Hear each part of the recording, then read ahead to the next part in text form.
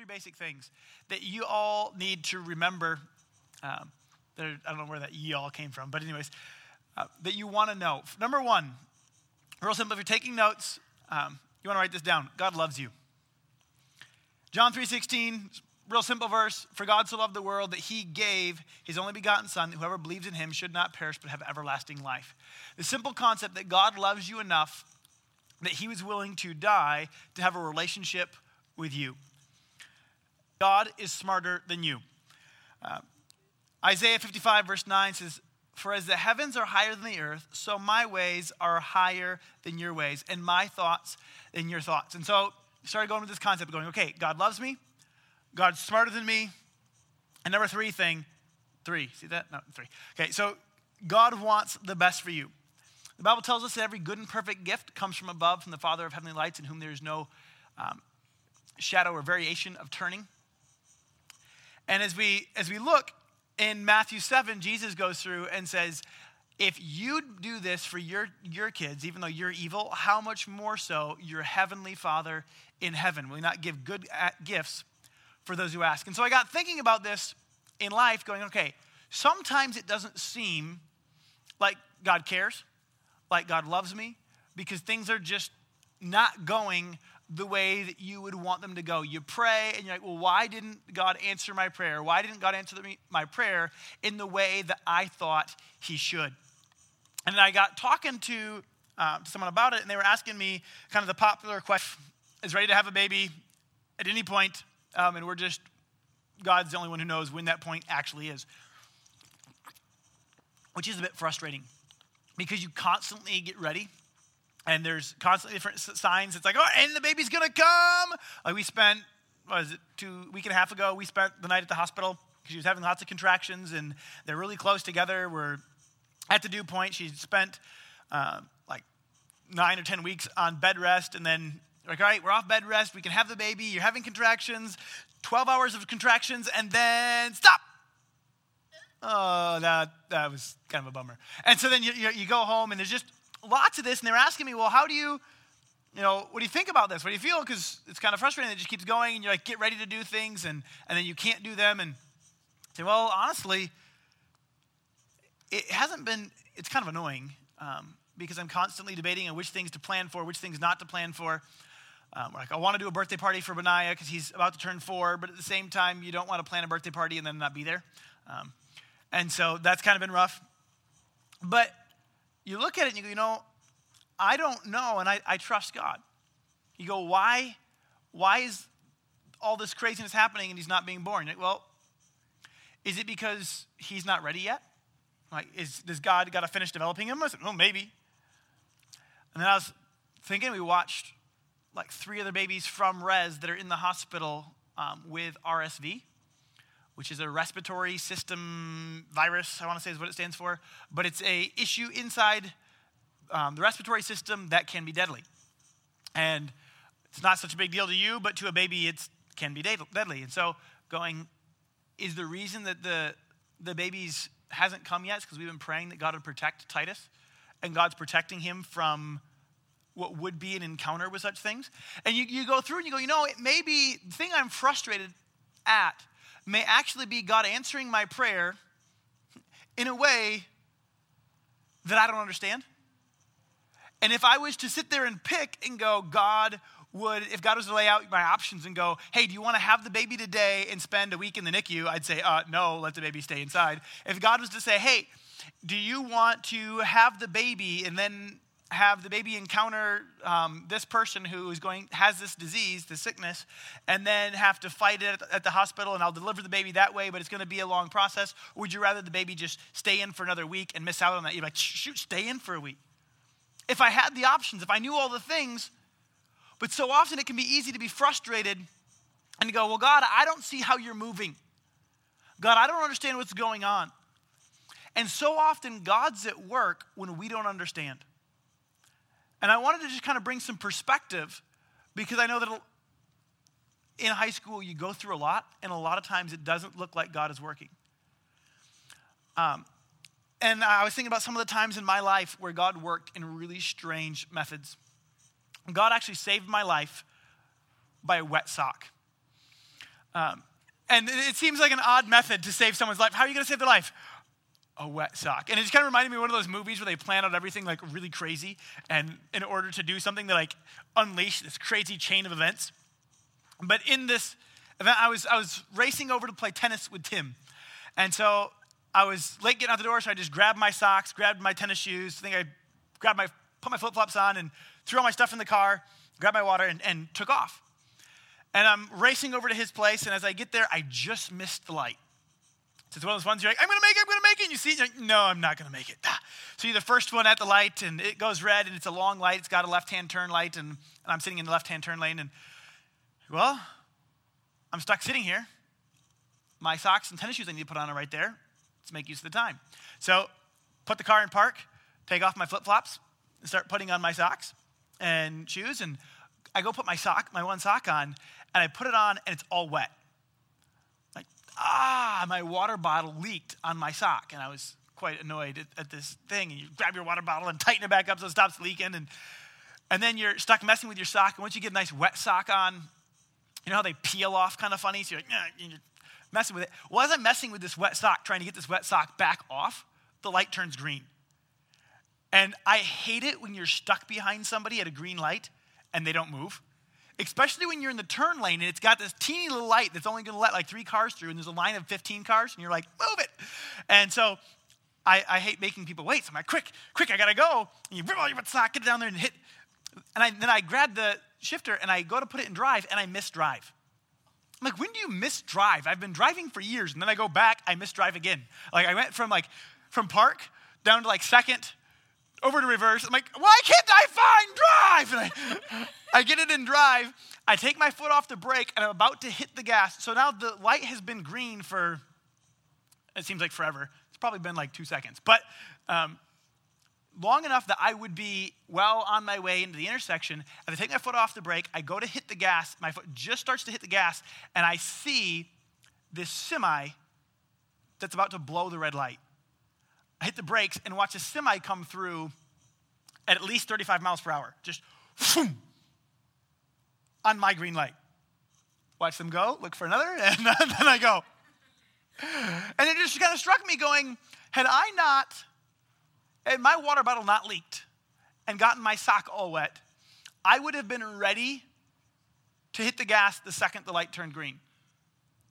And I would like to tell you I'm a perfect driver and I'm aware of all things and would never trust a green light and go assuming that other people are going to stop. But the reality is my mind was on other things. I may very well and probably would have just said, oh, the light is green, and then gone, and would have gotten broadsided by a semi. I thought about it like, wow, thank you, God, for a wet sock. It may have just saved my life. And then I got thinking further about it, about this strange way that God saves me. And I thought, how often has God saved me that I am totally unaware? Because you realize that if you get saved from a catastrophe, most of the time you don't know it because there's no catastrophe because you got saved from it. If I knew that you were going to have a car accident today because on your way home someone was going to run a stop sign and I was to hold you up for 30 seconds to make sure that you'd miss it, you would never know it. Unless you happen to watch them blow the stop sign as you were coming up. You don't realize a lot of times when God is working. And a lot of times we get frustrated at little things or at the way that God does it. I was looking in my Bible going, all right, does God often work in strange methods to help people? And I got thinking about Daniel in the lion's den. Anyone familiar with that story? Okay, for those of you guys who aren't, I'll give you the nutshell version. Most of us heard this in nursery. Daniel was an Israelite in the land of Babylon. And the couple of guys, he was one of the rulers. He was helping to lead the nation, and he was doing a really good job. The king was thinking about promoting him. Some other guys didn't like him, didn't like the idea of him getting promoted. And so they're like, well, how do we get rid of Daniel? The only thing that they could think of was to make a law against praying because Daniel loved God. And so they get the king to pass a law that you can't pray to anyone except for the king. And if you do, you get thrown into a lion's den. They pass the law. Daniel prays. He doesn't stop praying. In fact, he doesn't even make it discreet. You would think that you're like, all right, hey, they passed this law. I'm going to pray. Maybe I'll shut the shades before I have my prayer. He's like, dude, I'm just praying. I will let the world know I believe in God. I pray to God, and if you don't like it, too bad for you. And he prays right at his window towards Jerusalem, just like he has every day, 3 times a day. And they watch him. They see him do it. They go report it. And you'd think this is where God would come in and protect him and go, all right, you're my man. You stood strong and you prayed. I'm going to give you so much favor with the king that you will be protected.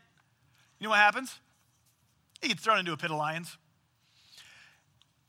That's just not the way you'd expect the story to go. And most of you guys go, well, I know what happens because I read this and heard this in Sunday school. Good for you, knowing the end from the beginning. But he gets thrown in, and God protects him from the lions. He's got to spend a night in there in this pit with the lions, and I don't know if the lions just like avoided him, if there was like an angel standing there with a sword like keeping the lions away, or if the God's like, lions, be nice. And they like all like cuddled up to him and kept him warm. I don't know. Ask him what it was like when I get to heaven. But this much I know, that he trusted God.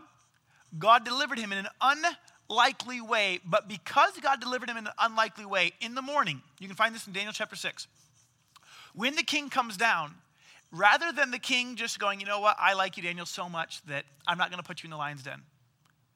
I'm going to change the law. That wouldn't have had a whole lot of effect on the country. But when he got thrown in there, God saved him in there. It says, then the king checks on him in the morning, discovers that he's alive, and then he writes to all the peoples when he discovers that he's alive, to every nation, language that dwell in all the earth. He said, peace be multiplied to you. I make a decree in all my royal dominion. People are to tremble in fear before the God of Daniel, for he is the living God, enduring forever. His kingdom shall never be destroyed, and his dominion shall be to the end. And this king goes, all right, as a nation, we're going to turn and honor this God. God delivered him in a way that was unusual, but had an enormous effect in the end. And if you go back just 3 chapters to Daniel chapter 3, you hear another famous story of Shadrach, Meshach, and Abednego. These 3 guys who refused to bow down before a king's idol. And he says, you know what? Bow down or I'm going to throw you into a fiery furnace. Say, no, we won't. So I'm going to throw you into a furnace. And you'd think that God would deliver them by keeping them out of the furnace. It is the most logical method. But they get thrown into the furnace because they refuse to bow. And then they don't burn, which you'd think it would be easier to keep them out of the furnace than to let them go into a furnace and not burn. But they get thrown into the furnace, and when they get taken out, Nebuchadnezzar answers them, says, blessed be the God of Shadrach, Meshach, and Abednego, who has sent his angel and delivered his servants who trusted in him, and set aside the king's command and yielded up their bodies rather than serve and worship any god except their own God. Therefore I make a decree, any people, nation, or language that speaks anything against the God of Shadrach, Meshach, and Abednego shall be torn limb from limb, and their houses shall be laid in ruins, but there will be no God who is able to rescue in this way. Then the king promoted Shadrach, Meshach, and Abednego in the province of Babylon. And I got just thinking about this, how God was working in a way that they didn't understand, but they said, God, I trust you. God, I trust you that whether he needs to see somebody who's willing to give up their life, or whether he needs to see your hand at work, God, I trust you. God, I place my life in you, and I trust that you're working. I trust you with me. As a father, I realize there's a lot of times where I do things that my kids don't like and don't appreciate and don't understand that are for their own good. And they get really upset about things that I do or say, like, no, you can't climb up here and help me while I'm cooking this because that's really hot and I don't want you to get burned. No, you can't just grab stuff off the counter. They don't understand that because that cutting board looks interesting to them, but I know that on that cutting board is a knife. And if they just grab stuff blindly as they reach up there because they can't see over the counter, and they pull things down on them, that it could stab them. There's a lot of these different things that as a father, I know that I understand because I have perspective.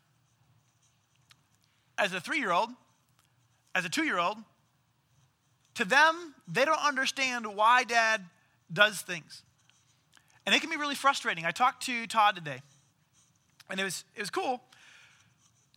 He says his entire life, I doubt at one he was planning to go to West Point, but just about since then, he's had this dream that this is what he's going to do. Last year, he was graduating from high school, and he was all set. He got his ducks in a row, and he didn't get his acceptance letter from West Point. And it was the most frustrating thing for him because he'd been planning on this his entire life, felt like this is where God had called him, and yet things didn't come together. How could God be directing him in this way and then not have it come through? And it's very easy as an individual to look at it and go, God, why aren't you faithful? Because this is what you promised, this is what you spoke to me, and I don't see it. Because we don't understand the big picture. He was really excited because after last year, he decided that he wasn't going to give up, that this is what God had put on his heart, that he was going to apply again and go through this process all over again. And he just got his acceptance packet to West Point. And as I was talking to him, and he began to lay out his plans, saying, this is what I want to do. And in order for me to do this, not only do I have to go to West Point, but I need to do really well at West Point. And I began to ask him, I said, do you think that maybe the reason that you didn't make it there next year was you needed a step in between? Because high school is at like this level. College is at this level. You just talk to a senior who graduates and go to college. They take classes in high school, they take the same class in college, and they discover it's not the same. That the college class may be called the same thing. It may be called Calculus 101. It may be called, Introduction to, but it's not at the same level. And he experienced some of that where he took some stuff in there and he's like, in high school, it was a joke. I didn't have to try. I just aced this stuff. And then I got into college and then I got some of the stuff and it was actually work. And this, I said, you realize that you're going to one of the hardest universities in the country and you want to do one of the best in the class? Do you think that maybe you're not making it your first year was God's act of kindness in giving you a step in between to brace yourself and to prepare yourself on a greater level so that you could actually accomplish all the things that God put on your heart to accomplish when you get there? Oh, yeah. It really was helpful in listing off some of the different things. And whether it had to do with the college side of it or if it had to do with the character and the different things that God's done in his life, because God's done a lot in his life in this last year. But I just begin to look and realize that so often I look around and God is doing some great things. And in hindsight, I can look back and see God at work. And a lot of times at things, while in the circumstances were just frustrating. And in the circumstances I didn't understand. In the circumstances I was like, God, I don't understand. Why are you letting this happen? Why is this not happening the way that I believed it was going to happen? Why isn't this happening the way that I prayed it was going to happen? And sometimes God's working in a way that you don't expect. But there's something else you need to understand. Not everything that happens is from God. If you believe that everything that happens comes from God, you will have a very twisted view of God. The Bible makes it very clear that there are things that happen that God does not want. If anyone says otherwise, it's kind of simple to prove. Does the Bible tell you to love people or to punch them? Love them. Do you have the free will and the ability to walk up and punch somebody? Yes. If you do this, was it God's will? Done. Proven. Because I could walk up and punch somebody, it would be disobeying God, therefore it would be producing what God does not want. Sometimes there is hurt, there is pain because of our stupid. Anyone ever done something stupid? Anyone ever hurt themselves due to their stupid? Okay. For the rest of you, just wait. But at some point, you do something that seems like a good idea that in hindsight you discover was stupid, and it can cause pain to you. How many of you have ever been hurt by someone else's stupid? All right. Everyone raised their hands for this one. They're like, I don't have to admit my own stupid. Yeah. Also, there's times when there's pain and there's hurt because someone else was stupid. Whether that stupid was not thinking before they threw something and looking to where they were throwing and hit you in the head with something, whether that was stealing something, whether that was saying something hurtful, whatever it was. People can do things and their choices can affect you. And sometimes it's just a result of living in a world affected by sin. And there's a whole sermon on that. But sometimes it is a direct attack from the devil. And a lot of people get confused by well-meaning people with bad theology. Well-meaning people will say stuff, will come up to you in a time of extreme brokenness and hurt and look at you and be like, well, everything happens for a reason. There's a really great reason that you just lost your leg. Like, what? Like, everything happens for a reason. You're like, shut up, my mom just died. Or like they do. They say it at times like that, and you look at them and you really want to punch them. And sometimes people do because they say it at such a raw time in life, whether it's because someone died, was abused, was severely injured, or was hospitalized. And people walk up and, well, everything happens for a reason, or say something great like, well, God just works in mysterious ways. Are you trying to tell me that God cut off my leg? Are you trying, does God work in mysterious ways? Absolutely. But that does not mean that everything that happens, God's doing for a mysterious way. You need to understand that God can take something sad and broken and fix it. That God can take something that's sad and broken and that was meant to hurt you and turn it into a great strength. But that does not mean that God is walking around breaking people so that he can use them. Sitting here going, well, I need you to be strong, so I'm going to kill your mom and cut off your leg. Like, no, that's what a lot of people, that's when people are going through circumstances and people come up with these comments and then they have anger towards God and people are like, well, why are you angry at God? And, well, because you went and told him that God did that to him. The Bible says that God wants life and life more abundantly and that the devil comes to kill, steal, and destroy. Well, who does that look like? If they had their leg cut off, is that life abundantly or is that like death and destruction? Is that killing, stealing, or destroying? You stole their leg and destroyed it. Like that is textbook definition of what the devil does. When someone died, it doesn't say, and God needed another angel in heaven. That is nowhere in the Bible.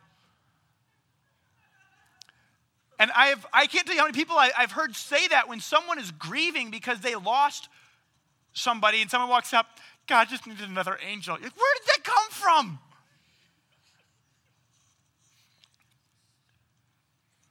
But for you to understand that while God did not do that, if you'll give God your brokenness and your hurt, that God can do something with it. That God can take an attack, no matter how ugly of an attack it was. No matter if it was losing your leg and losing your mom. No matter what it is, if you will go, God, this is what happened. Here's my brokenness. Here is my pain. God, can you do something with this? Let me trust you to work in the midst of my mess. God can do something awesome. Romans chapter 8, verse 28 says, we know that for those who love God, all things work together for good for those who are called according to his purpose. Does it say that God causes all things to happen? No. But he can work in all things. That means that even in the times that the devil comes and tries to destroy, that if we will give it to God, God can turn it around. We find examples of this all throughout the Bible. You find Joseph, whose brothers lied, beat him up, and sold him into slavery. And as the story goes on, he goes through all sorts of just abuse and craziness for like 17 years. Or I guess it'd be 13 more years. He was at 17 when he got sold into slavery. He was at 30 when they showed up in Egypt. So for years of this, or when he, I think it was 30 when they showed up, or when 30 when he got appointed to be the second most powerful person in the world at that time. Because Egypt was, I want to say, the superpower at that point in history. But God used him, and his brothers freak out later because they're worried that he's going to try to get revenge. He just looks at him and goes, you guys tried to kill me. You guys meant it for evil. God used it to save many people, that they should be kept alive as they are today. God meant it for good. God turned it around. If we will give him our pain and go, God, this is a mess that I don't want to be in, that I don't understand, but God, I trust you. What can you do with my mess? When Ezekiel was born, was about to be our middle child, he came 2 months early. We spent a little over 20 days in the NICU, which is the neonatal intensive care unit. It's a spot you never want to be. And medically, and now in hindsight, talking to doctors, is much safer than what it seemed to be while you're in it. In the midst of it, they're talking about how many times he randomly forgot to breathe. Because as you're growing in the womb, the fact that you need to breathe is something that you learn, apparently, in the womb. And then a baby that's born too early occasionally will have all the alarms go off because they stop breathing. And then a nurse just needs to come and shake them to wake them up and remind them to breathe. And they're like, oh, he only had that happen twice last night. You're like, what? Freaking out. And it was a really hard time for us. And they're like, all right, God, can I trust you in the midst of my mess? That you're not putting us here because you're vindictive, but in spite of this attack or this brokenness that we're experiencing in, God, if I give it to you, can you use it? And watched through this time another family that was in there whose baby was born with cancer, that we got to open up some ministry to them and got to see their baby completely healed and their entire family begin to turn around and have a relationship with God. And I got to be a part and baptize some of them as they encountered God because God was able to use our mess. And to realize there are times when we encounter brokenness and sadness, but God wants to turn around the mess and to make it something amazing. I watched in Acts. I say I watched because I read and I picture things, but I really wasn't there. But anyway, I read in Acts. In Acts chapter 8, verse 1, it lets us know that there was this great persecution that arose. It was the devil's attempt to end the church. The church was pretty much just in Jerusalem, and he was like, all right, this is a chance to kill them all and to stop the church from spreading. And this great persecution arises. It was just after chapter 7 where they killed the first follower of Jesus for following Jesus. He was the first martyr. And as they do this, you go, what did it do to the church? Well, in verse 4, it says, now those who were scattered went about preaching the word. We go down to verse 5, and it goes through and says, and the crowds with one accord paid attention. And and then it goes through, and that they heard him and saw the signs he did. Many who were paralyzed and lame were healed. So there was much joy in that city. And it goes through and says that there's all this attack of the enemy. And God goes, will you give it to me? And I'll turn this attack around. What Satan tried to use to stop the church, I'll use to spread the church and make it unstoppable. And as I was actually talking to Todd today and just kind of talking about his appointment at West Point, talking about what we were going through with Titus, and just trusting God and going, I know that God is working even if I don't understand why, if I don't understand the what's. Can the band go ahead and come on up? I think that there are some of you guys who need to just be reminded that God hasn't forgotten you, that God loves you, that he wants the best for you, and that God is working. That God says, I want to see healing in you. I want to I want to turn your mess into a message. And statistically, I don't know everybody's story. Statistically, I could look around and go, I know that some of you are abused. I know that some of you have been through horrible, broken families. That some of you guys have had life go horribly wrong. And it can be very easy in those times to go, God, if you're real, I thought you had a plan for me. And we're going to go into a song. But I want to give you guys a chance to do one of several things. There are some here who say, you know what? I need prayer because I'm broken. There's some of you who go, there's parts of my life I just need to give to God and go, God, this is my mess. Can you do something with it? And I want to challenge you as we sing this song to lay it down going, God, here's my mess. What can you make out of it? Some of you guys, it's a matter of declaring, going, God, I don't understand what's going on, but I'm going to turn to you as the rock in my life and trust that you will guide me through and that you can make something out of me. And you can make something out of the mess that I'm in. There are probably some of you who don't have a relationship with God, and it may be because of brokenness. It may be because of someone's poor theology and stupid things that they said. But if you say, you know what, I want to start a relationship with God, before we go into this worship, I want to give you a chance to declare Jesus to be your Lord. And then I want to give everybody a chance to let God do a work in you, to lay down anything, any brokenness and hurt, to declare God to be faithful, to declare that God is working and will see you through the mess that you're in, that he can turn around the brokenness and the hurt and use it for something beautiful.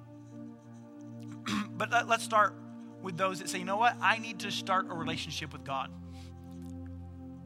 I need to give God all of me because I need God.